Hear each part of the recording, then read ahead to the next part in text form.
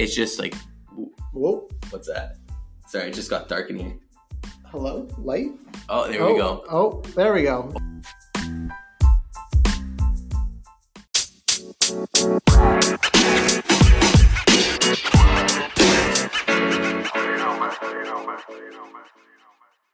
I'm going to start recording now. And okay, we're live. We're recording. Awesome.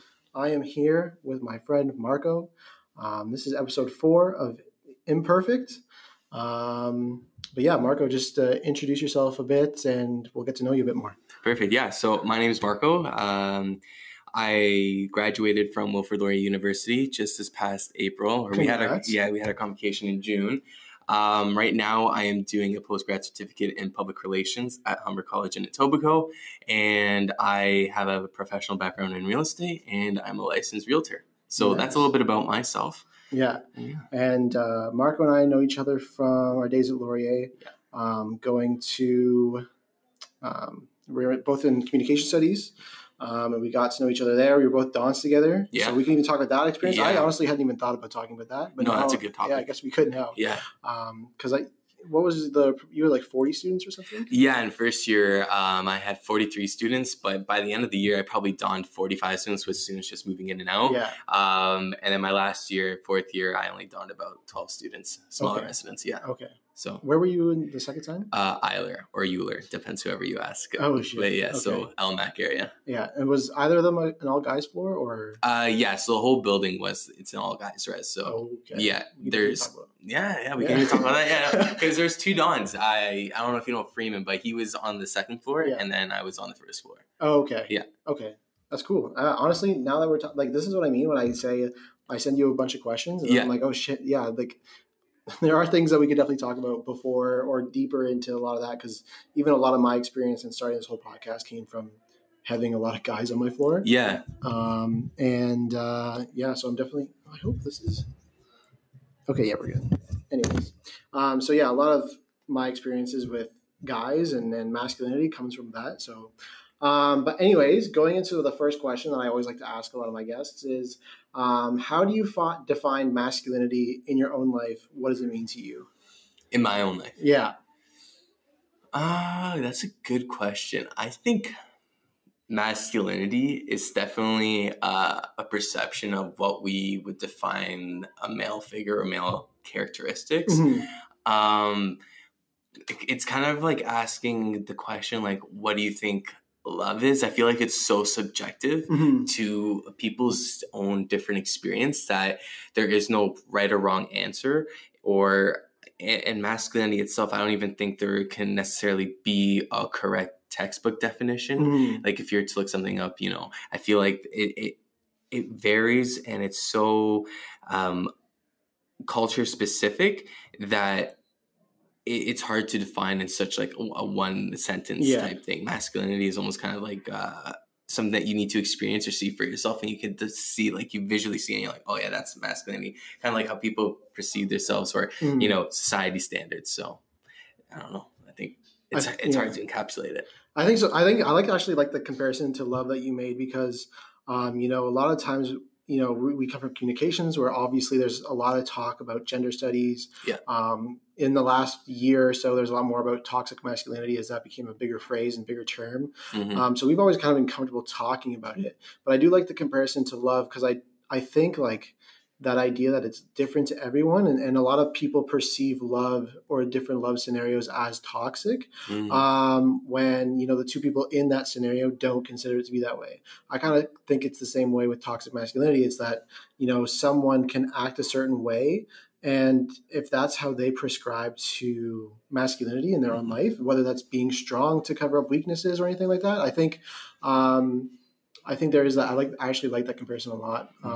But going into that, do you think toxic masculinity exists, or if it does it look like the type of masculinity that is described by media or society. Mm-hmm. I think when it comes to when you're trying to dissect words like that, you always need to look at the root words of what makes up that kind of thing. So when you first talked about masculinity, what is masculinity? And like I said, it's something that's very subjective and it changes depending on the lens that you look at it. Mm-hmm. Same thing with the word toxic. Like, what does it mean to be like to have toxic masculinity, right? Mm-hmm. So kind of saying, well, is there toxic masculinity? Well, I believe there is to some extent that mm-hmm. Some masculinity or the way that people express masculinity can definitely be seen in a negative way, and it is toxic, mm-hmm. right? And I think that's one thing where people, when we're talking about toxic masculinity, is that we need to have an understanding, but also we need to have an open discussion because some people might not understand that is toxic masculinity. Yeah. And like I was saying, some people might think toxic masculinity is, they might have a lower standard of what toxic masculinity is, while some people might have like a higher standard of toxic masculinity. Mm-hmm. So I definitely think where the way media perceives it, I definitely think we're on a right track, but it is very subjective. Yeah. So when it comes down to defining toxic masculinity and how it's defined in media or the way that we see it in our youth today, I think it is something that varies between different people. Yeah. And did you come across that within Dawning? And when it happened, like how did you, I guess, oppose it or not come at your students, but like how did you address situations that potentially were deemed as toxic with your students if there were situations, not going into the specifics, of course, but mm-hmm. like what was it like? Right.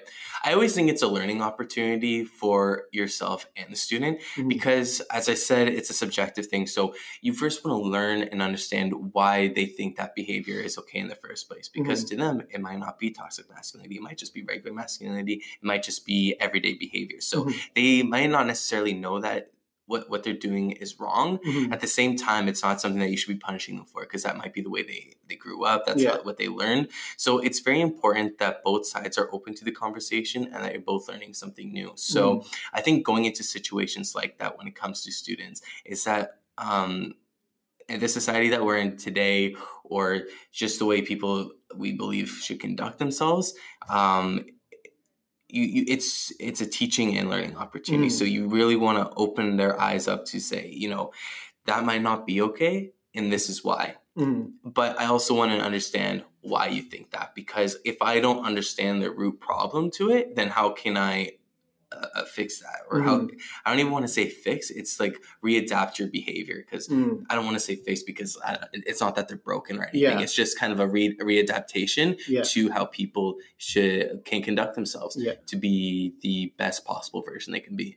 And not saying that there's ever a final version of being the best possible version of you, but it's always just being more considerate to those people around you and just kind of adapting to how you can how the better version of yourself can also help other people become a better version of themselves. Yeah. There's like two things you pointed out there that I think are things that I definitely wanted to talk about like in this podcast, and I want to get across through this podcast is, one, just because they're like that now doesn't mean they'll be like that forever. Mm-hmm. People are adaptable. They're never the finite versions of themselves. And two, you talked about how toxic masculinity, they may not know that it's toxic. And even if the term is toxic, like they're not broken. Mm-hmm. And that's one of the reasons I don't like the term toxic is because it makes it sound like they're disgusting. Like, and the behavior might be disgusting. That's why I like the term unhealthy and healthy. But at the same time, it's not up to me to determine what is healthy for them.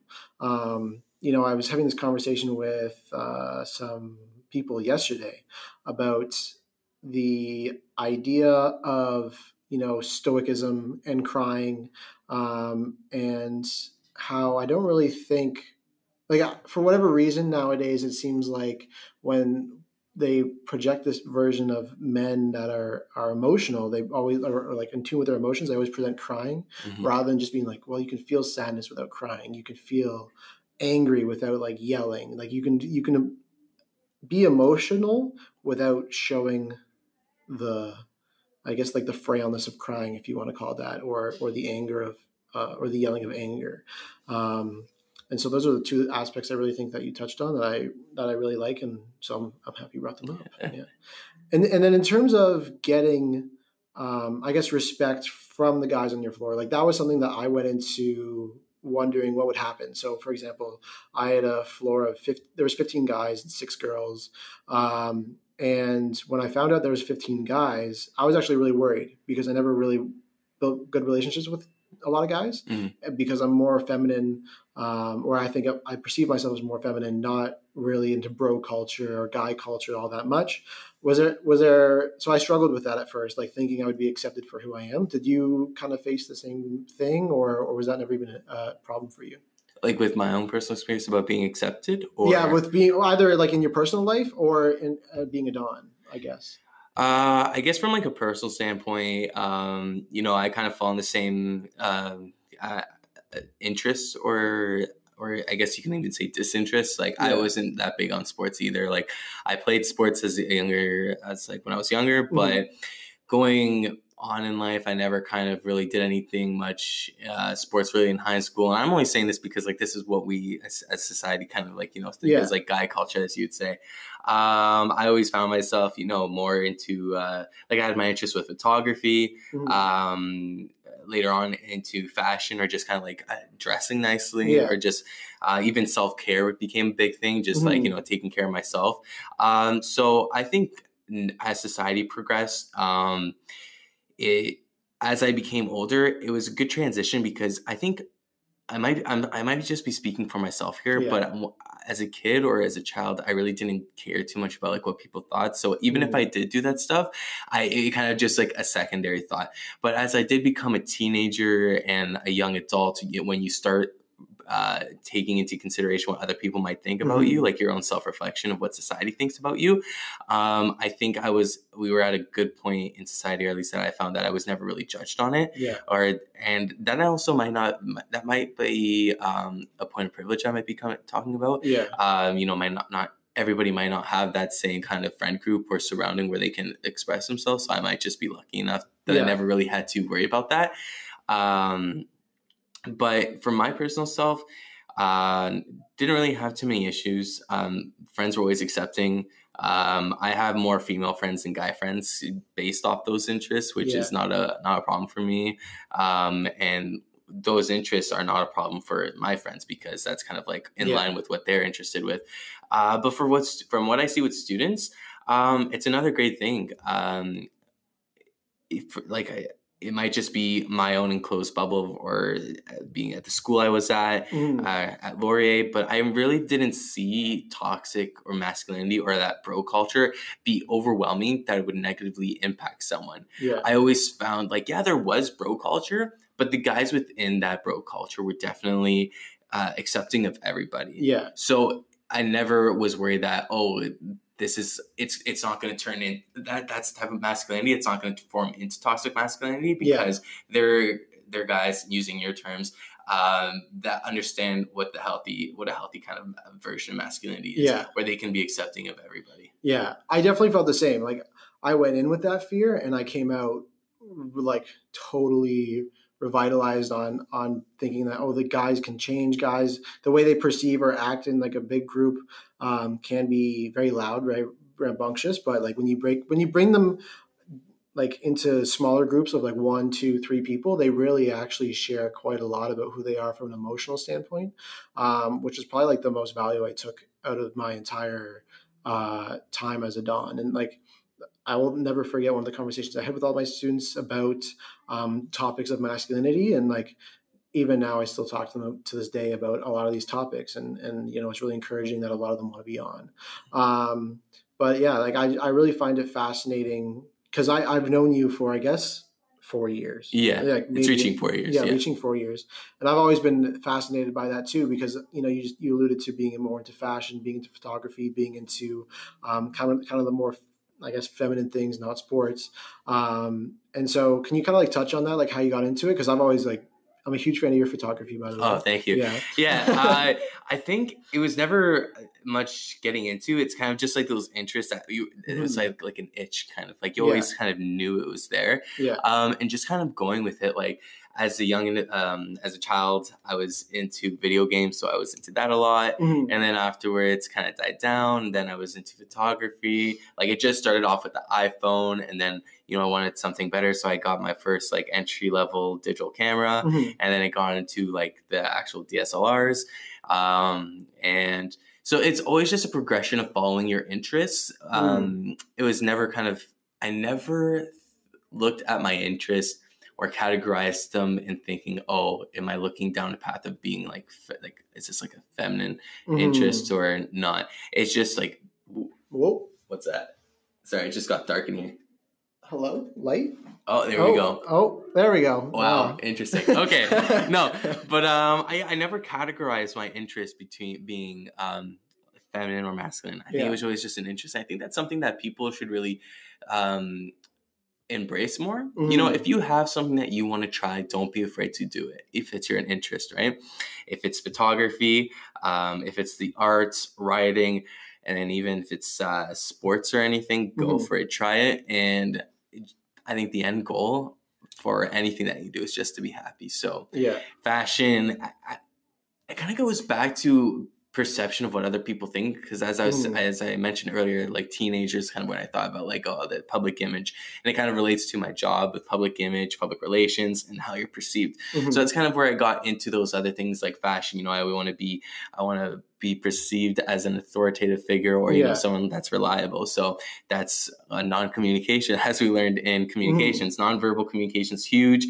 Self-care, just being the best version of yourself possible. So it's not even necessarily interest at this point. It could even be classified as self-investment, or how you want to take your time and spend it in making yourself the best version possible. Yeah, that's good. Because I've always been interested in that too, and only recently have I really wanted to pursue some of the things that I've always thought were more feminine. I watch hockey, I watch basketball, but I'm not really an athlete in a lot of ways. A lot of the things that I've been into, I was in choir in high school, and I was always worried back then too that I was a bit feminine, or that I enjoyed it. Nowadays, it's like I want to try potentially dance or something like that. A lot of the things I am pursuing now, I guess, are just not the most masculine things. But I also think there's been a huge shift, as you've kind of said, in that there has been a movement away of classifying things as either feminine or not feminine.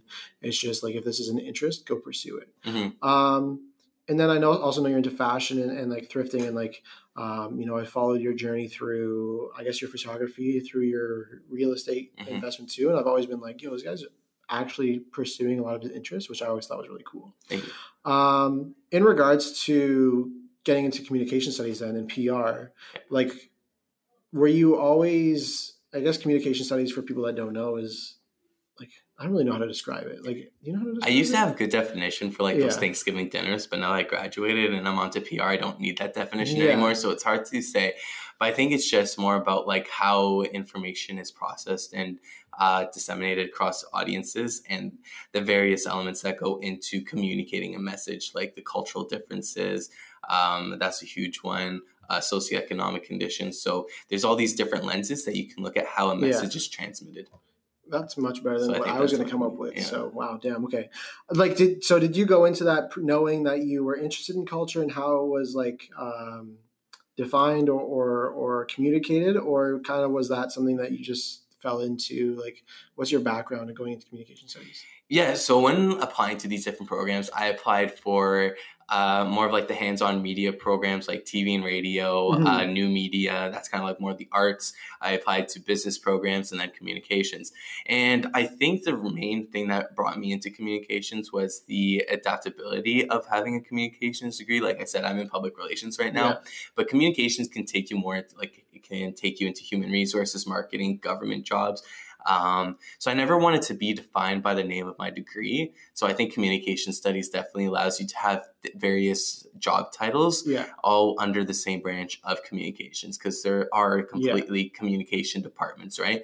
Rather than going into finance and economics. And I feel like this is just my ignorance talking, but Yeah. I feel like it's like very accounting or like, you know, an account executive. But with communications, they have whole departments under that.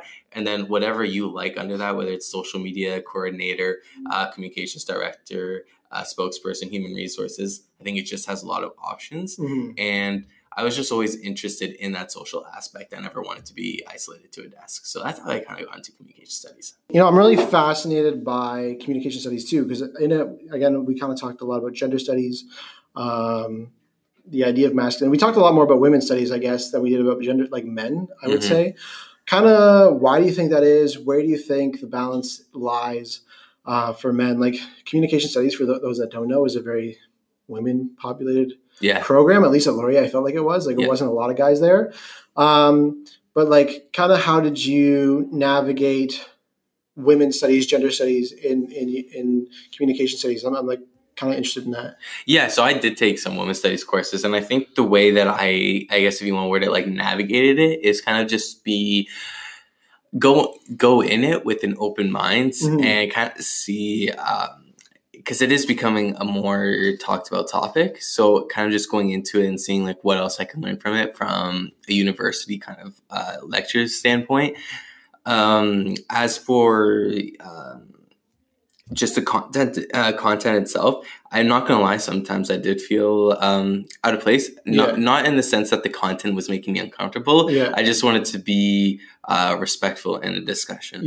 So that's kind of just something that I was on the line about. But I think from my experience, I actually took away a lot of information that was beneficial to me. And it was interesting to see how, when we talk about women in society or women in culture and women in business, from taking these courses, it is definitely beneficial, and you can learn a lot. Yeah, I definitely think it opened my eyes to a lot of just like the smaller issues that go on. Like the nuances of language, the nuances of just like, I don't want to say safe spaces, because I'm not really a huge fan of the term, but like navigating the whole landscape of, even just being a white male. Like we learn quite a bit about privilege in communication studies too, or at least, we have conversations about it. Maybe aren't lectured on it, but like, I guess coming from the place of that side of things, I thought it was really fascinating to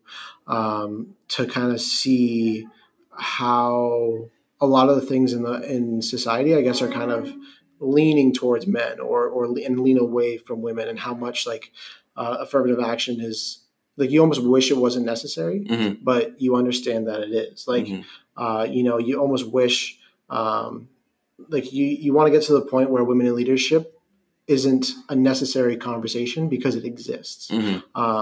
So I always thought that was really interesting too. Yeah. And I think what I noticed now is that women's studies is becoming talked about more as like gender studies. So it is becoming an open discussion for, males and females to talk about their experiences and kind of how society is viewing these two things.